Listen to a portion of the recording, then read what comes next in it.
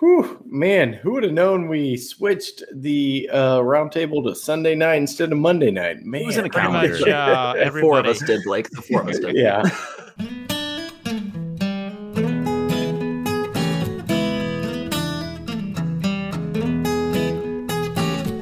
This is episode 311 of Bourbon Pursuit, the podcast featuring news, reviews, and interviews with people making the bourbon whiskey industry happen.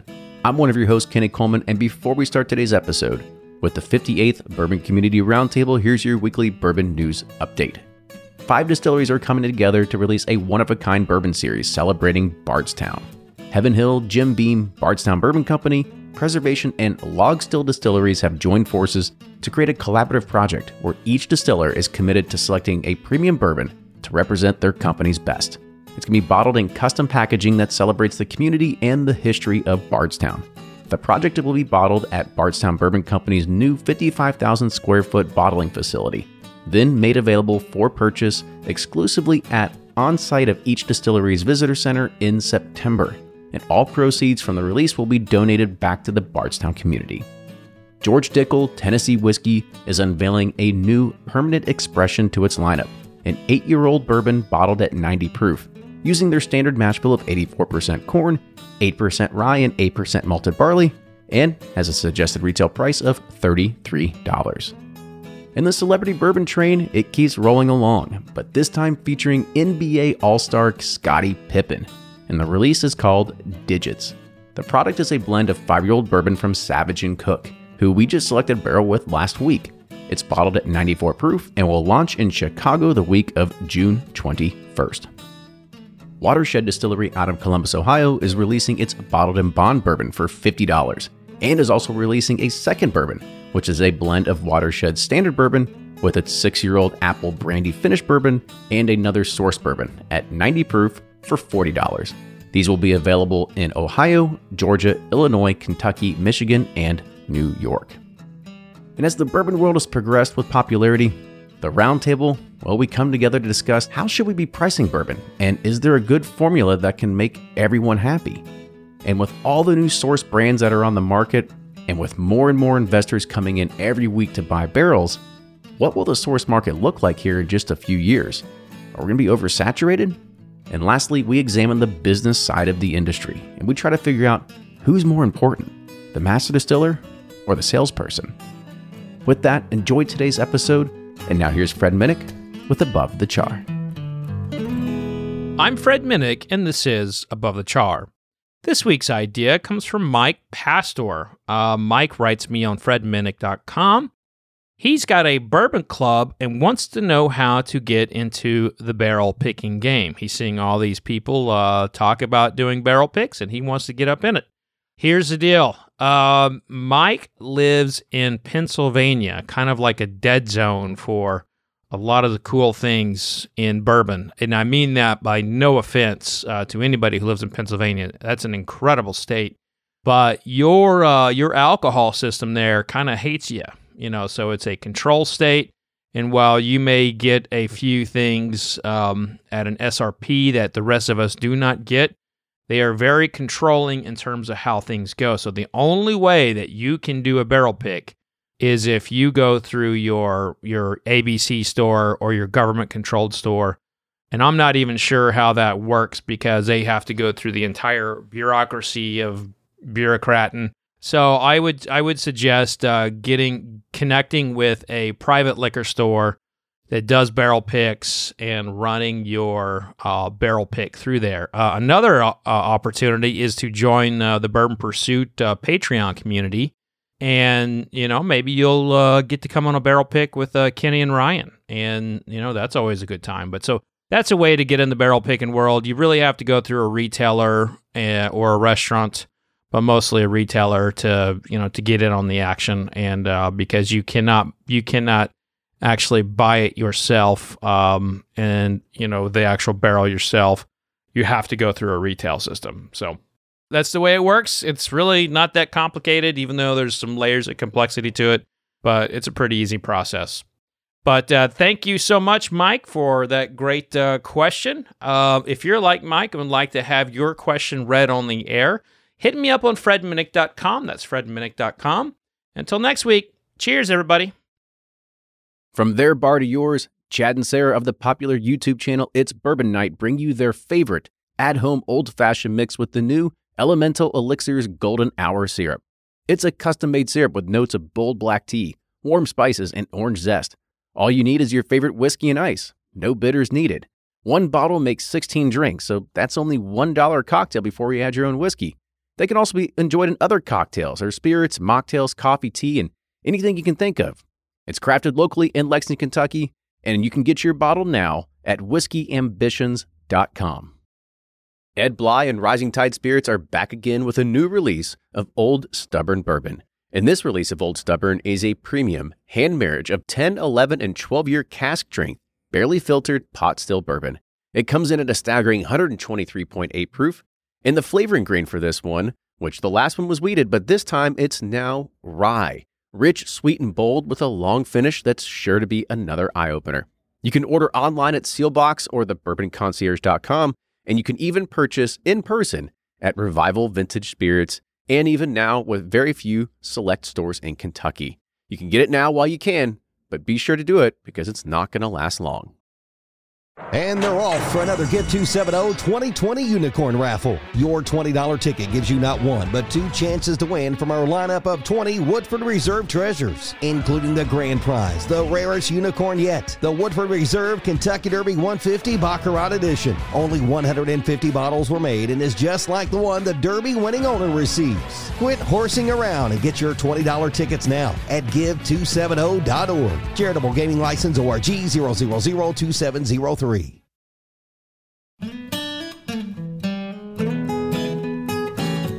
Welcome, everybody, to the 58th Bourbon Community Roundtable.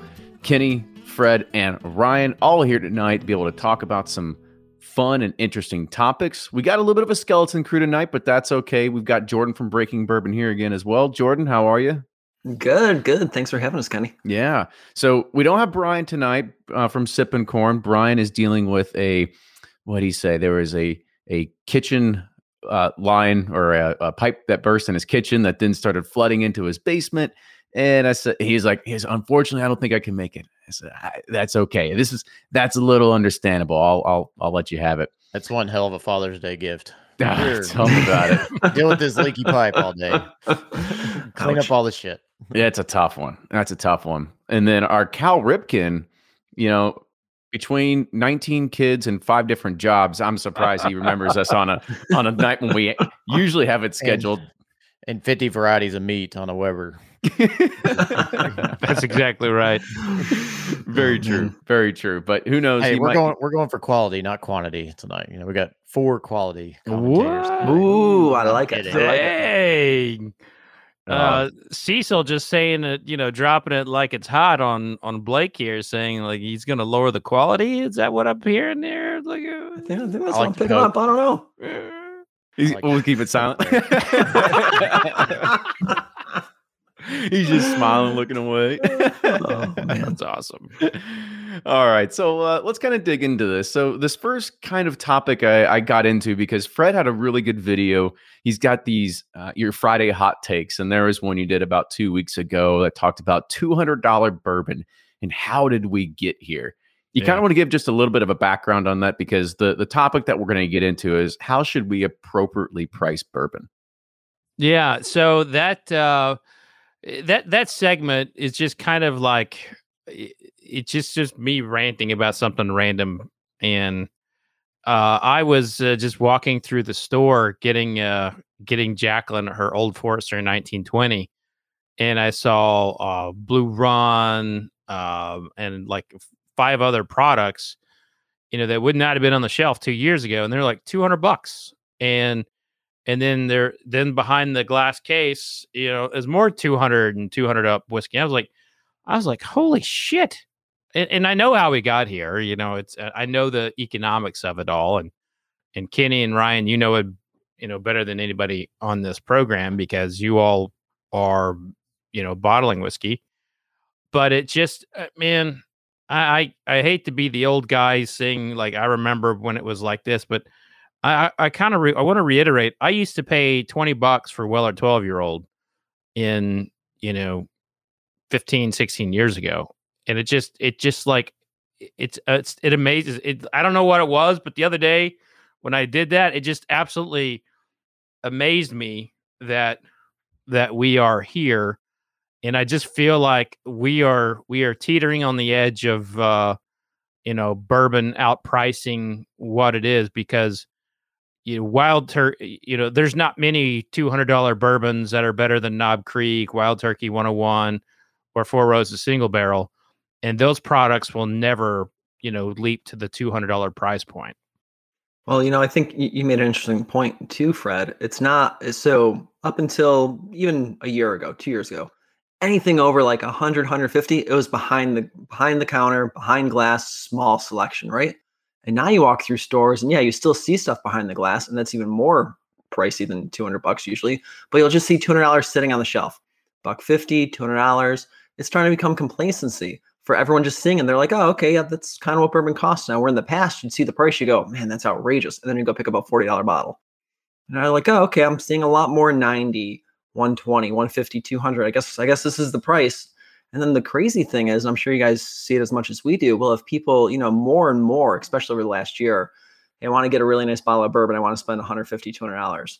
Where in the past it was, hey, what's a good bottle of bourbon cost? We say, here's a great one for $60. We'll still recommend a bottle of Knob or something else and say, no, I want to spend more money. I want to get something good.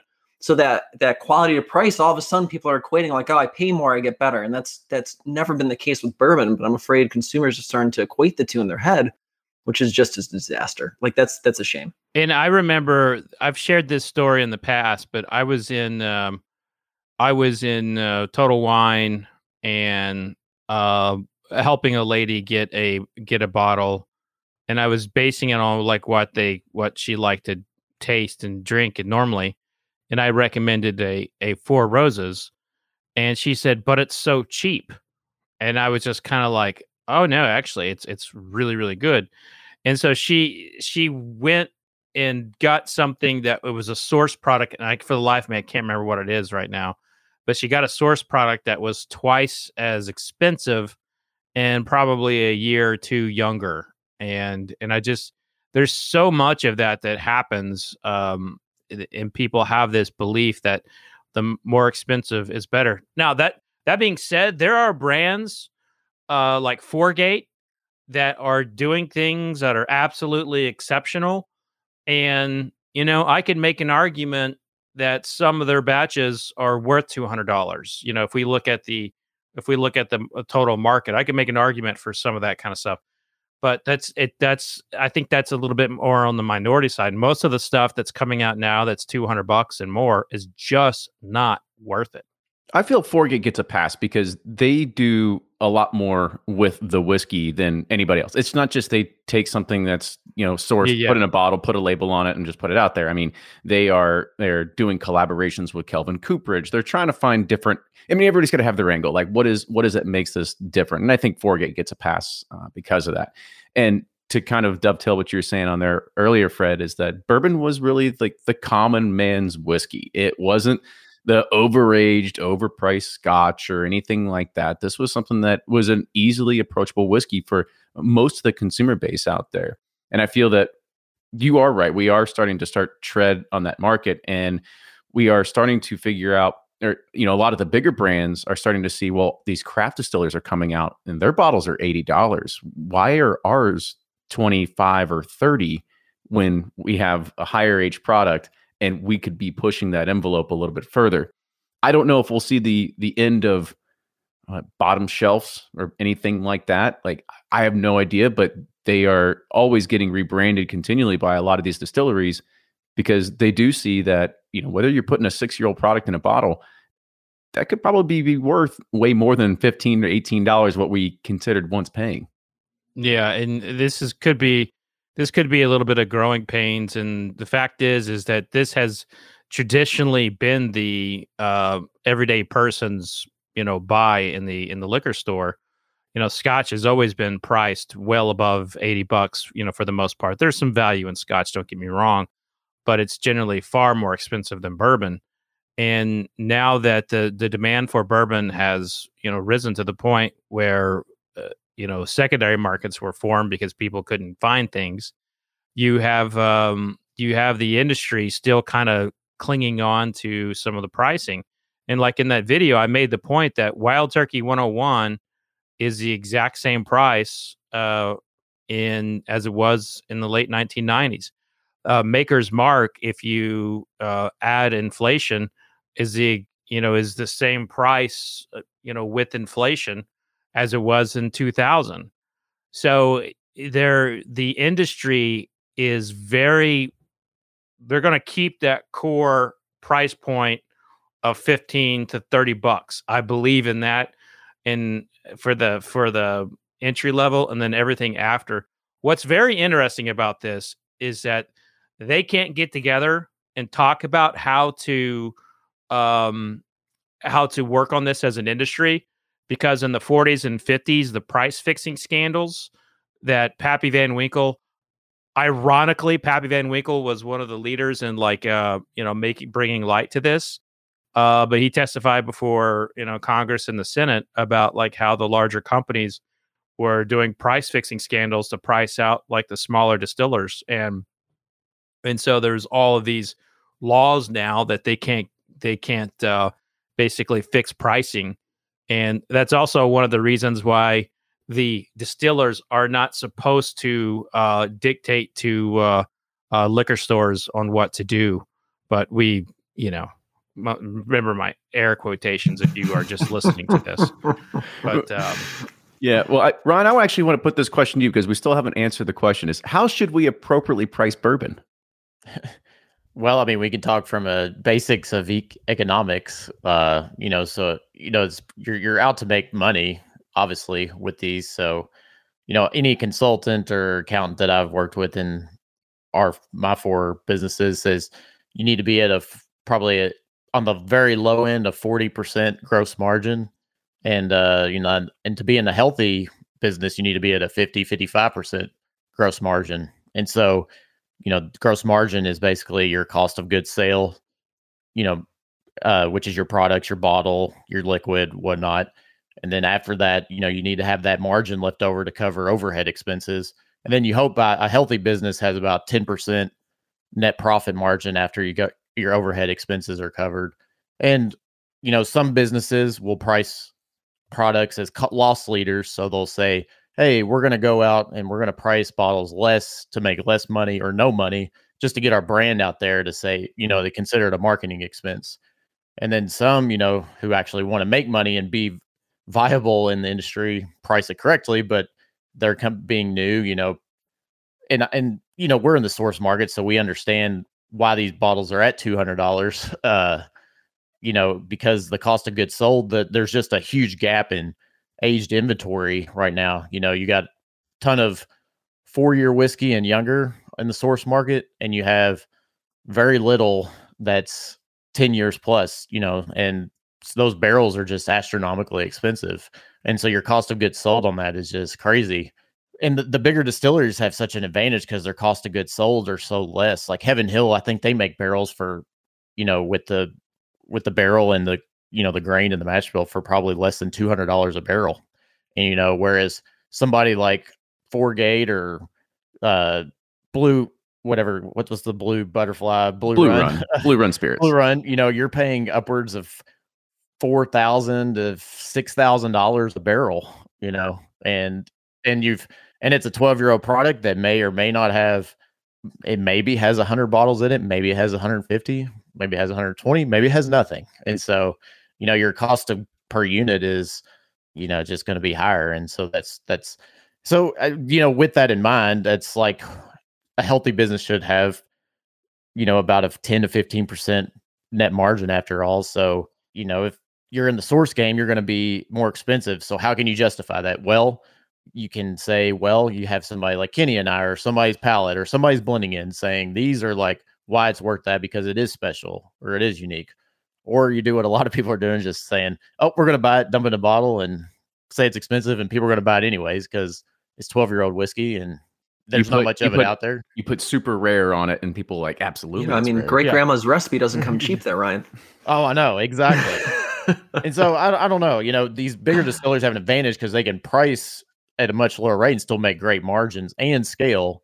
And the smaller guys have a harder time because, you know, they have their cost of goods are so high and they don't have scale and they got to make a profit. So I don't know. I didn't mean to give a lecture on pricing and Yeah, I mean, I think that was actually a great, point from the business side of it. From the consumer side, I think that is where, we're on new terrain for bourbon. How they used to price is that they would price based on like where they wanted to be on the shelf, and most new brands wanted to be next to Woodford Reserve or Maker's Mark because those are the two brands that get the most eyeballs in most stores. And now I feel like it's kind of like, all right, let's see what we can get away with. I mean, yeah, and whatever let's give it a shot. 100%. Yeah, Willett's done that. They're like, and I don't know if they found their ceiling. They keep slowly, poking the bear with their family estates, and people keep lining up. They sell out instantly, and it's like, okay, and it's because it's that high age, rare whiskey, and comes in the foil. It's great stuff. But yeah, I don't know. The pricing stuff's all over. And I don't understand it all. I'm glad you brought up Willett. Willett was always fun. I remember, years ago when you could go to the actual gift shop there, and it was $10 per year. And that, honestly, back then, that was kind of fair. For most of us, that's a reasonable expectation of what you could pay per year or pay per bottle. And they were still making probably healthy margins on it. So as a consumer, I thought $10 a year, that seemed like a pretty fair, real roundabout thing. Now, Fred, this is a good question for you because our good friend DJ Rarebird 101 put this in here, is that, do we think celebrity whiskey might be playing a big part of this? Because we do see a lot of celebrity whiskey coming out. Price points are a little bit varied. They're all over the place. I know Brothers Bond Bourbon is somewhere in like the $30, $35 range. You've got Sweetens Cove, which is $200 plus. So there's really no healthy media or healthy middle right here. Yeah, well, I'll tell you, E40's bourbon, Kuiper Belt, I think that's $100 price point. That's a little bit more palatable for me. And it's 8 year. He got 8 year. He's got a lot of 8-year Kentucky bourbon. And I mean, I don't know who got his barrels, but it's freaking unbelievable. For what's out there in the market. Info after this, we need better brokers. We need better brokers. I need E40's broker. Yeah, I might. He might find me later and kick my ass if I shared that. But he's got his own little empire going in the booze business. But I do think celebrities, they command a certain price point because they have to get paid, and the way most of those deals are set up with the celebrities, either if the ones that where they buy into it, the price point is lower usually. The ones where the brand is licensing them, like the Matthew McConaughey deal, I mean, he's licensed, but he's also getting, he's got a piece of Long Branch. I don't know the exact details, but most of them, it is the distillery takes the risk, does all the costs, and it's a 50-50 split on the profits. And so they will typically price those so, everybody gets a little coin in the bank. And, with the celebrities, they got to pay out the managers, all these people. And so that having a celebrity connected to it can increase pricing, but it just depends on the deal. I think overall the celebrity thing is not going away. Oh, everyone get bigger. Yeah, it's gonna get bigger. Yeah, I mean, everyone keeps talking about people are getting tired of it. People inside the industry are getting tired of it, but those celebrities, their audiences, they're being touched for the first time. And RJ points out that McConaughey is a Wild Turkey employee, and there's a kickback kind of thing. So when they hired McConaughey, he was the highest paid, and he still might be, creative director in the entire advertising industry, period.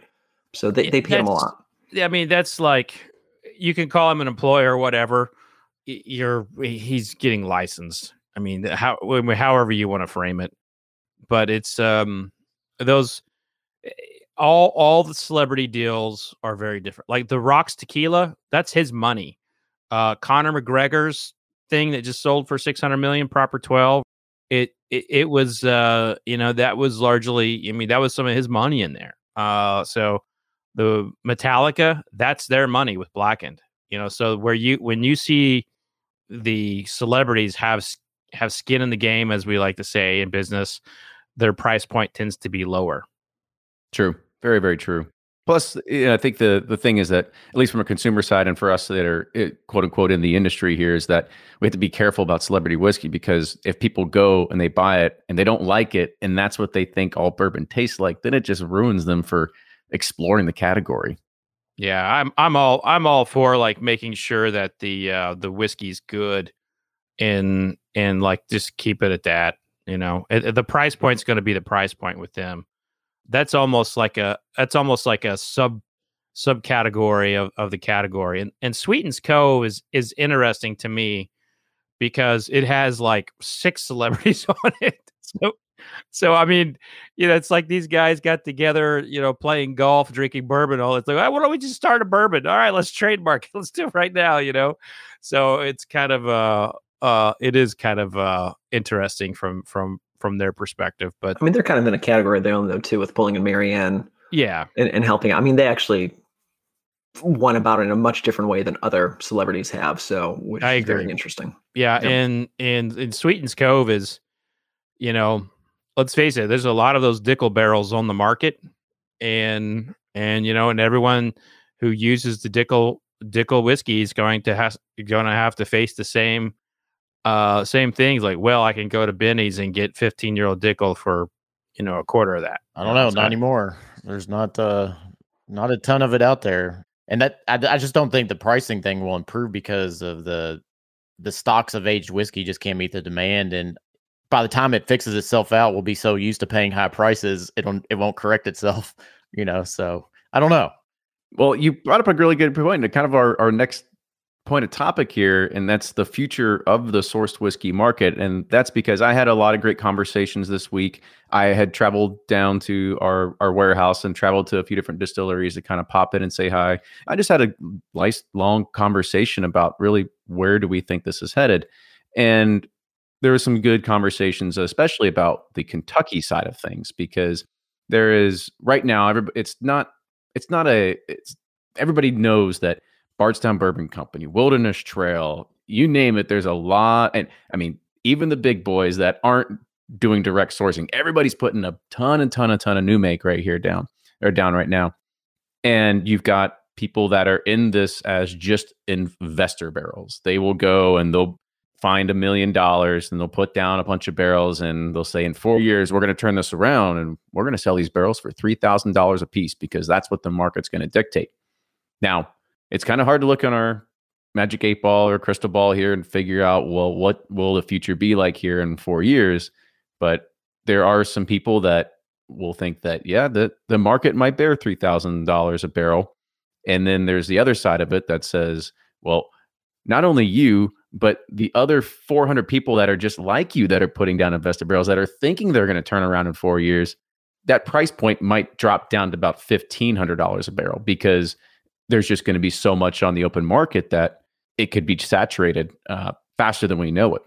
So, Fred, when you brought up that point about the Dickel barrels and Ryan saying that they're not available anymore, it's very true. Plus, Dickel is starting to come out with their own high age expressions, so they are probably not going to be releasing a lot of those to the open market much longer. Well, never underestimate Diageo's ability to screw up their own American whiskey projects, but they seem to be. I mean, whatever Diageo is doing with Bulleit, to me, Bulleit is like it's on a run that could take the number one spot within 10 years. They are just crushing it with that. So I see Diageo really putting a lot of interest in the American whiskey portfolio for the first time in my career. They are really putting a lot of effort into it outside of just like cocktailing. I mean, they're really amping their game up and its own Bulleit. And if they can do Dickel right, I mean, watch out. I mean, they could have like an incredible portfolio, and who knows, maybe they make an acquisition or two. But if they are getting more aggressive in American whiskey, that will drop prices, everywhere, because their game plan is to saturate the market with like, Johnny Walker Black. And Johnny Walker Black, it's a very affordable Scotch, so that's kind of their game.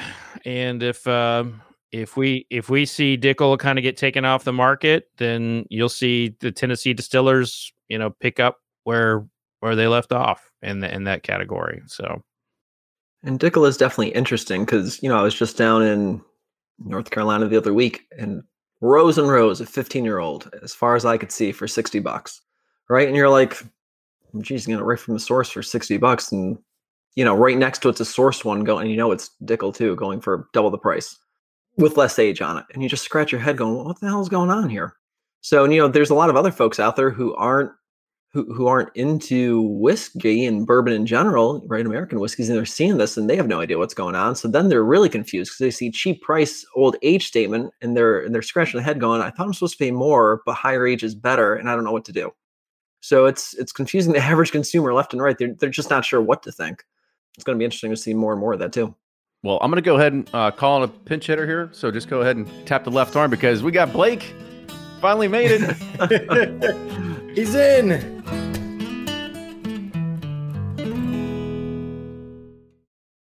Shopify's already taken the cash register online, helping millions sell billions around the world. But did you know that Shopify can do the same thing at your retail store? Give your point of sale system a serious upgrade with Shopify. Shopify's point of sale is your command center for your retail store. From accepting payments to managing inventory, Shopify has everything you need to sell in person.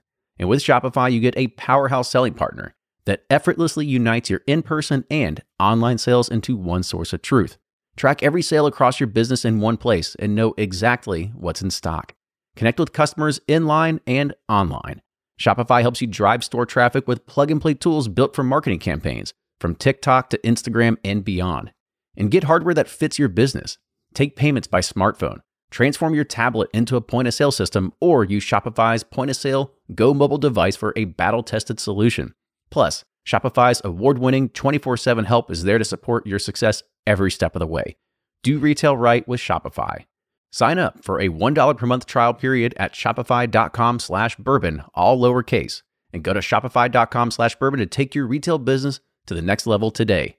Shopify.com/bourbon. If you're anything like me, then you can't get enough about bourbon. And that's why I'm a subscriber to Bourbon Plus magazine. Bourbon Plus is a quarterly publication that tells the stories from the heart of bourbon, the farmers who grow the grain, the distillers who labor over the process, and the people like you and me who raise their glasses to celebrate it all.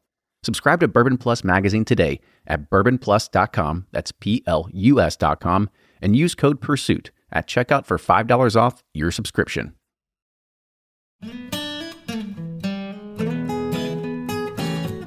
Well, I'm going to go ahead and call on a pinch hitter here. So just go ahead and tap the left arm because we got Blake. Finally made it. He's in.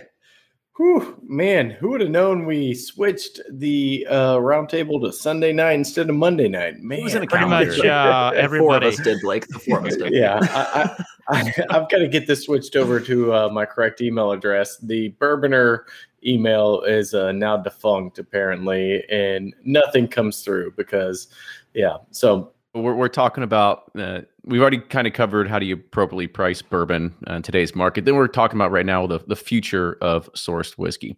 And we've seen what's been happening with Dickel and Sweetens Cove.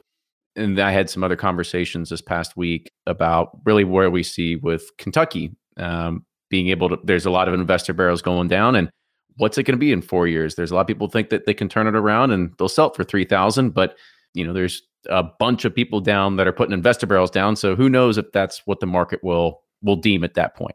Yeah, and I mean, I was listening along for a little bit, and so I think it. I mean, shoot, I think 4 years ago, none of us would have predicted where we are right now. So we should probably say that. But at the same time, where we're going to be 4 years from now, I just don't see it slowing down any more than where we are now. We see everybody jumping in and new brands starting, new brands selling. So I think it's going to be a really hard time to say like, yep, it's going to slow down and all these barrels are just going to be sitting there and nobody's going to be buying. Glad we got to hear from Blake's dog too while we're at it too. Yeah. I'm extremely torn on this. Cause like Blake said, when Bardstown Bourbon came to Bardstown and they're talking about their concept, and I was like, it's like, oh, it might work for a few people. I don't know, but I just don't see it working now. The amount of warehouses they have, and I was a damn fool, and I never could have predicted that. And the interest in American whiskey just keeps growing, and every time I travel, it blows me away how many people are just getting involved, and they're younger. They're 25 to 35 mostly, and even above that age. And it's like, holy cow. And then, but you do see BBC and now Green River having just so much, I think BBC just finished their 10th warehouse, and Green River has, I don't know how much distillate, but there's a ton of celebrity bourbons coming from there. And so I could also see that. And then Wilderness Trail too. Hell, they got, people building their own damn warehouses, just for contract distillation. So I can kind of see where there might be a flood of bourbon on the secondary market, and it might drive prices down. But I also see how much new interest is in whiskey, and I don't think it's going away, and I think it's going to keep growing. So I don't know. I'm kind of in the middle on this. I don't know. I don't know how to predict it. I wish I could. Yeah, I think that it is very unpredictable. That's kind of the hard thing. But I agree with Kenny when you're out and talking to people. I'm sure Fred and Jordan, y'all see this too. When the amount of new people coming in, it's in a younger demographic. And my thing is, I just don't think tomorrow they're going to wake up and think, oh, I want to drink tequila or whatever the next new brand is. I think the kind of the Americana and all that bourbon really grabs people a little bit deeper than just the seltzer of the day or whatever it is. So I still think we have a whole nother generation to come through bourbon before it's starting to slow down at all. And with the KY, could be wrong. It's people just with bourbon, they, granted that's the best marketing these distillers ever did. They're like, bourbon's made in Kentucky, and even though it doesn't have to be, but a lot of people think it does. And that KY, means a lot, and it means a lot to consumers. And so it will always kind of hold that value. And I know there'll be a shit ton of it, but it's the only stuff that's from Kentucky. And so, it's the only ones you can say it's from Kentucky, because it's been aged here for a year and a day.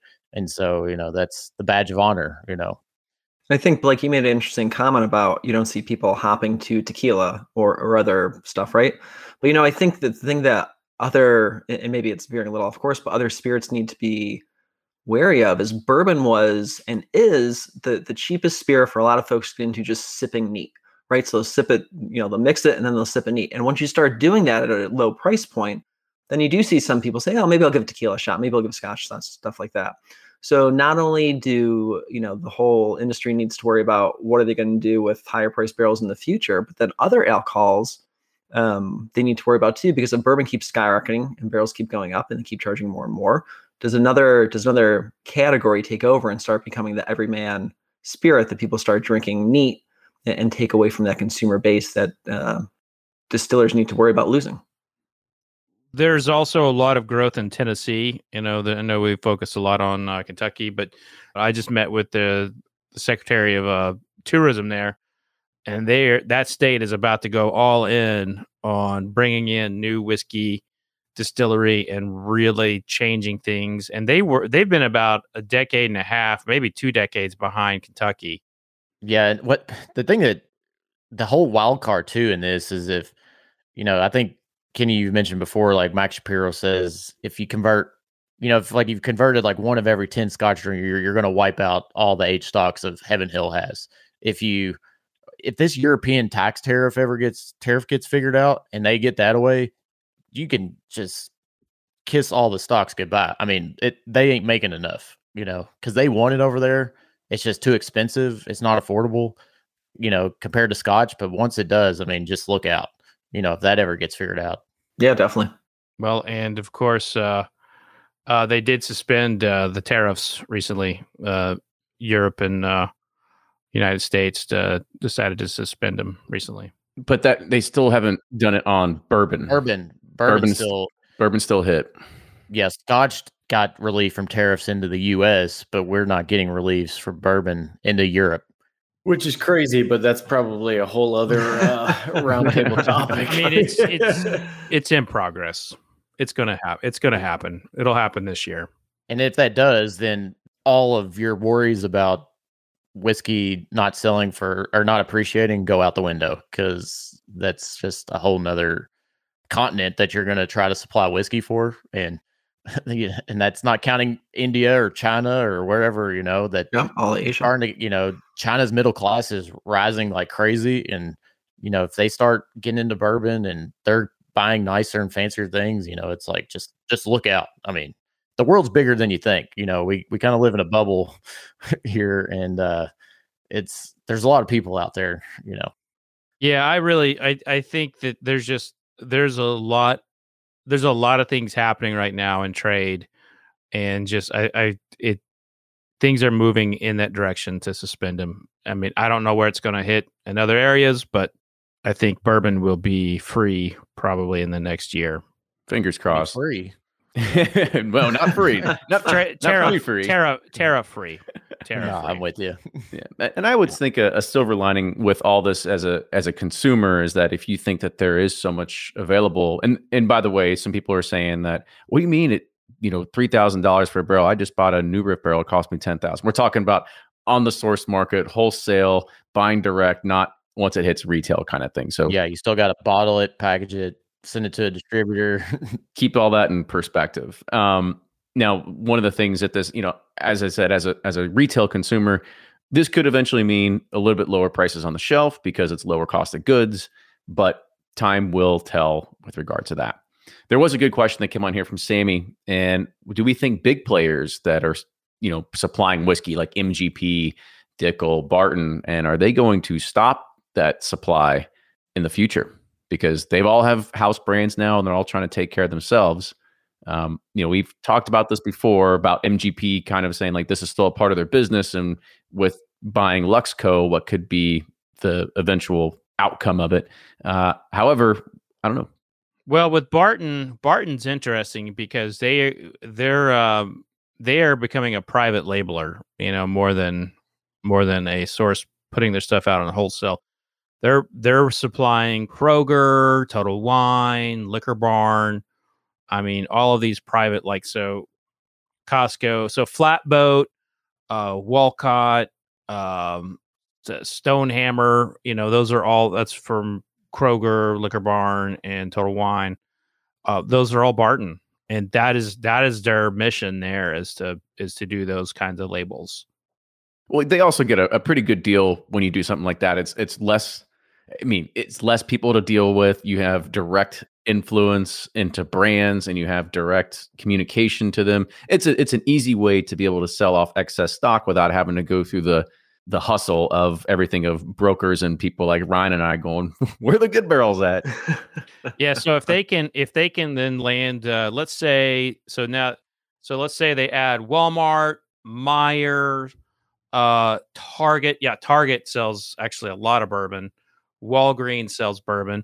Let's say they get all of those major retailers that sell spirits to have their own private label. I mean, then you're looking at that stock for wholesale and the brokerage side drying up.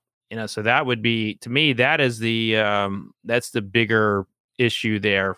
Instead of them putting it more into 1792. Fighting for those private labels, which is something that Green River is doing as well. So like every one of these like retailers, it's like they want Kentucky bourbon on the label. And so it's Green River, it's Barton. And who are they choosing out of those two usually? It's usually Barton. Go with the higher age for sure. Yep. But I do think they'll stop. I do think NGP and I do think they're going to cut their sourcing business and focus more on the brands. I think because there's more margin, there's more value in that. The brands are worth more than the whiskey. And now they have the resources. Luxco, that acquisition for Luxco, that couldn't come better for them because MGP was not equipped to do the distribution and sales game. So, I mean, if MGP takes their stuff off of the market, I think they would take some things off. Like I think some of that stuff would dry up. But I think light whiskey will be shoved down everyone's throat. And if King's Family Estate is any example of like light whiskey can be pretty tasty, that I think that's what MGP will be doing is like they're not going to get out of the source game entirely. They're just going to say, "Oh, well, I know you want that bourbon, but come on over here and taste this this light whiskey that everyone's talking about these days." No one is. You want some gin? Yeah. we got. I know we don't have a Porsche 911 for you, but we got this great Camry that is more your style here. Well, it's also right. So if MGP still does keep a little bit of bourbon on the side for the market, that they're not, just to sell to source out. Really, if they have a bunch of their own brands, it's probably not the cream of the crop that they're holding back for other folks either. So if there is still stuff out there, it's probably, it's not going to be something that most people are going to be clamoring for like they may be now. Yep. It'd be interesting if they keep it up for like Bullet Rye, like someone that massive. Oh no, that will never go away. That's a ironclad contract. That one will go away. For perpetuity. Yeah. No, that's Diageo and their lawyers have got their meat hooks into that distillery for some time. So let's go ahead. We'll pivot to our last topic for the night, and that is who's more important, the master distiller or the salesperson? Now, Fred's wanting to talk about this one for a while, so I'll let you tee off here. How about that?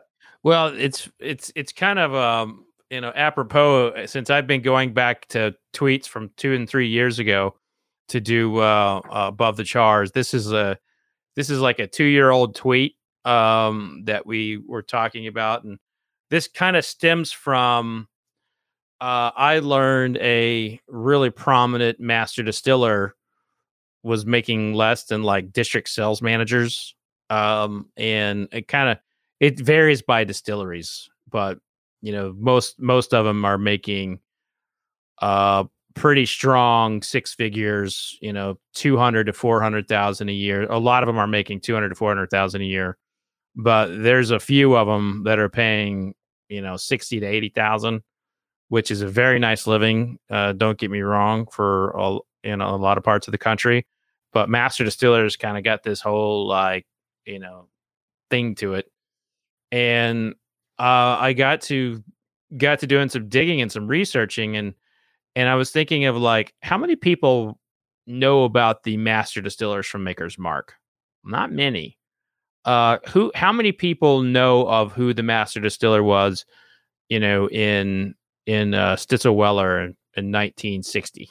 Not many people know who Roy Hawes was or any of those people were, but they know Pappy Van Winkle and they know Bill Samuels Jr.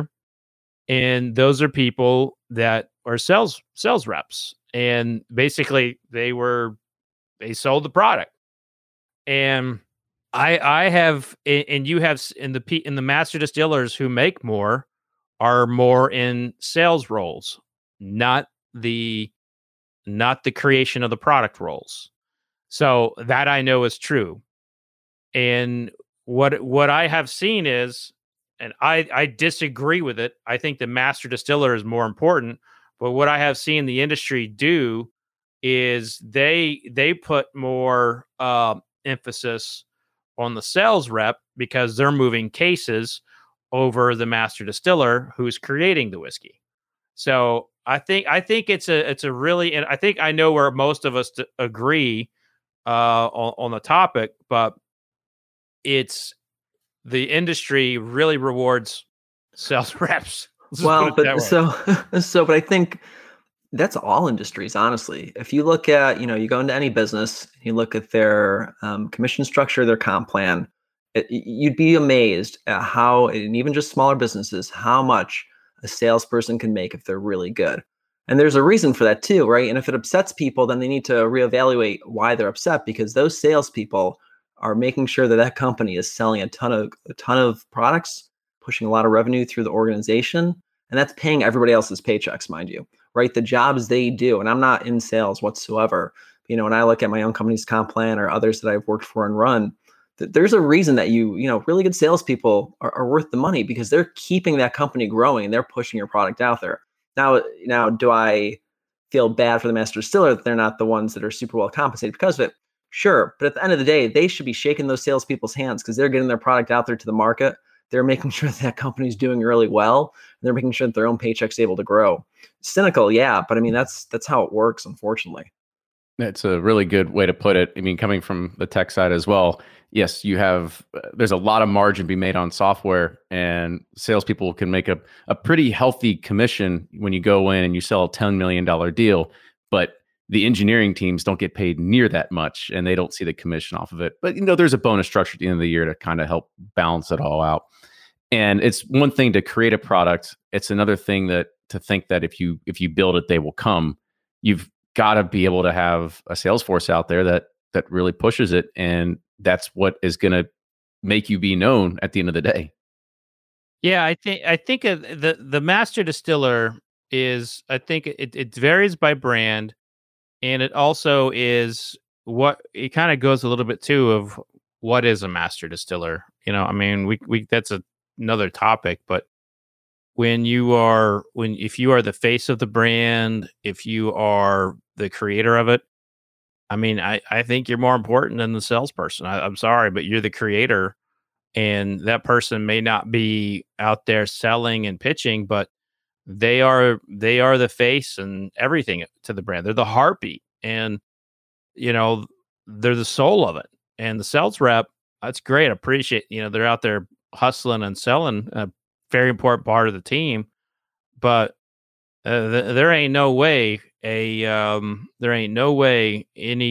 sales rep, president, or anything is more important than Wild Turkey's Jimmy or Eddie Russell. There's no way that. Well, those guys have already been elevated to a different stature. Well, and I was going to say, and I think that makes a good point, is like we're kind of in like the food industry, we're turning our master distillers into celebrities. So they're almost salesmen themselves. And I think that's kind of the hard part. They're no longer just the operations manager of a manufacturing plant. They're shaking hands, they're doing tastings, they're doing podcasts, they're doing interviews. And so they're kind of on that sales side too. So I think that is kind of the tough part about it when you look at it, because they are the face of that brand a lot of times. And, Fred brought up the Russells. What is Wild Turkey without Jimmy and Eddie Russell? But that's not because they're turning knobs and at the distillery still. It's because we know them as the face. They're almost in that sales role as well. So it's kind of this weird quirk within the bourbon industry where the master distillers have also become the main sales reps, because, we've all been to tastings where you're there with the sales rep and they introduce the master distiller and they kind of play off of them a little bit. So, well, let's not also confuse sales reps with marketing. Because sales reps are out there and they're trying to push cases. Jimmy and Eddie Russell aren't there trying to go to whatever distributor and be like, so I have you down for 900 cases. Yeah, I mean, they're not doing that. It's true, but the sales rep says, hey, if I get you Jimmy and Eddie Russell to come in, can we count you down for 900? Sometimes, I think the celebrity of the master distill in the bourbon world kind of throws things off in our minds. Yeah, and I think you said it, Kenny. I think the most important is the marketing person who's creating the story to say this brand is because of Eddie and Jimmy.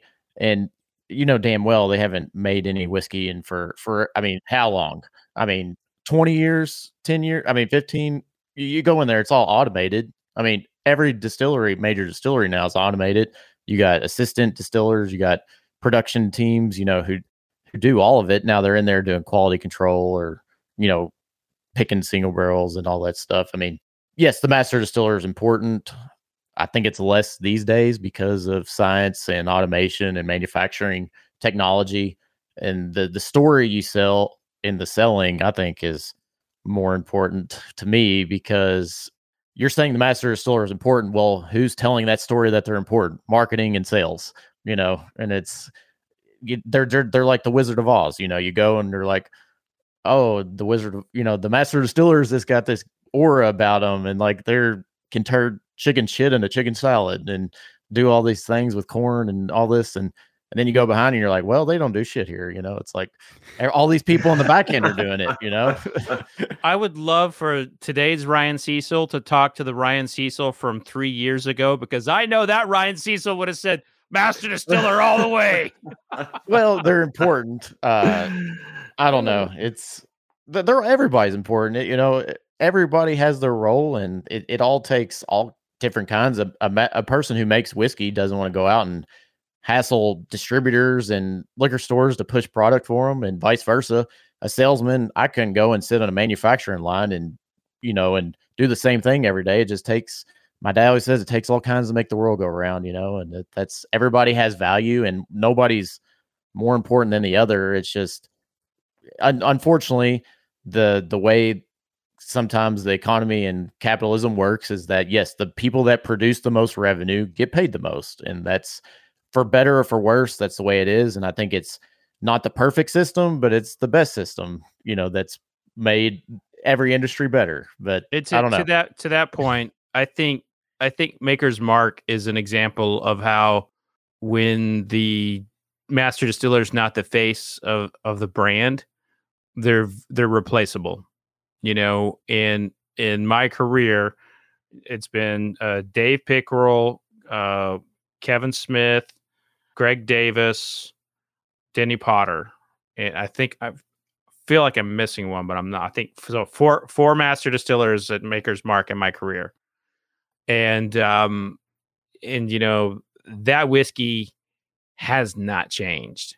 So that's an example of, like, if you're making the argument for the sales rep, then the master distiller cannot be the face of the brand. And I think if you take Harlan Wheatley, to me is the face of a Buffalo Trace. Now there's a lot of faces of Buffalo Trace, but I think he's more important than whoever their director of sales is.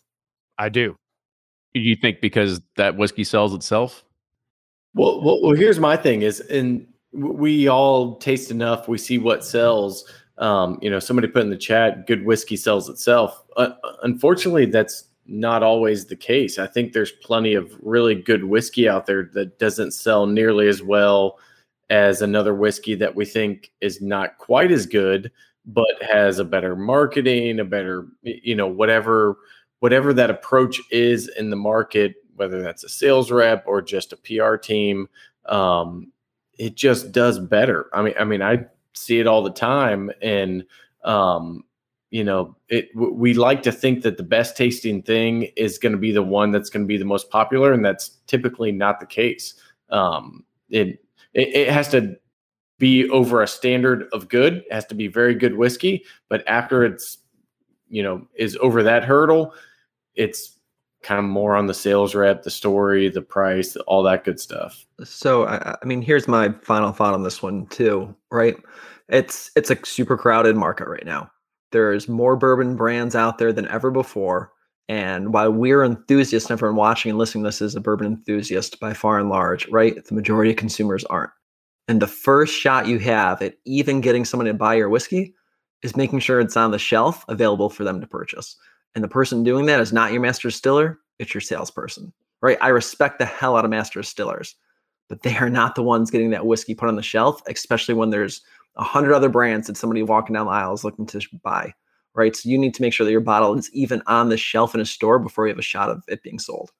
Wow. So it is concluded, Kenny, that everyone thinks sales reps are more important than master distillers. I didn't say they're more important. I just said it's not. Yeah, I guess the more important was the very bait clicky kind of way to do this. I mean, there was another good comment in the chat that says I could throw a rock and hit 10 good salespeople, but how many people would I hit of a master distiller at that same rock, and probably not as many. Boom. And it's the same thing, is that there's people that are good engineers that can make great products, but they can't sell it. So if you make something great, you've got to have somebody that can sell it. And I think everybody goes back to Ryan's point, is everything is revenue driven, and the best performers should get paid the most. And if you making that whiskey, since you're a cost center at the end of the day, that's what it comes down to. You're a cost center. And if you're not driving revenue, then somebody else has got to pay for your salary. And that's where the salespeople come in. So I totally understand Ryan's point of making sure that the best performers get paid the most. Unfortunately, but not unfortunately. But I don't know. And I have respect for all master distillers, and I love what they do. And yes, you're important. Everyone is important in this world, and I love you. So there he is. That's the wrap up right there. He's like, everyone is important in this world. We'll see you next week. Thanks for. By the way, I think Arlen Wheatley is more important at Buffalo Trace, because I think that's probably the most difficult distillery to run, given how old it is and the fact that they have to have special wooden belts made for certain things. I mean, we underestimate what it's like to run a facility, and like, oh, totally. That man is actually running the facility. And that's the genius of Harlan and of Denny Potter. It's not making whiskey. It's, it's manufacturing and engineering genius. You're looking at inefficiencies and always constantly improving, looking at bottlenecks and always looking, how can we get our cost per unit down? And that's the art that they do. It's not making whiskey. It's, how can we streamline and make the processes better? Because they got the whiskey dialed in. It's like rinse and repeat. Well, one day I want to come back and figure out this whole wooden belt situation is, because that sounds like an engineering marvel. Belt made out of wood. I'll send you my. I think I wrote this in 2011 for Whiskey Magazine. Yeah, I spent time with this group at Buffalo Trace. Their entire job was to, they have all this ancient equipment from like the 20s and 30s, and they have specialists who make, belts and stuff for them. They've got these big tools that you've just never seen before, and it's just for fixing these random things. And if the wooden belt doesn't work, then the dryers don't work. And if the dryers don't work, they can't dry the grain. And if you can't dry the grain, you can't get rid of your spent grain. If you can't get rid of your spent grain, you can't distill. And so like everything in that distillery is like one wooden belt away from falling apart. Yeah. All right, let's go ahead and just wrap this up, because this is a great 58th roundtable. We had a lot of great topics, and I think we might even touch on one of these again in the future, because we didn't probably give it enough time. But as we kind of close out, Blake, I'll let you give people a little bit of a heads up of where they can find you.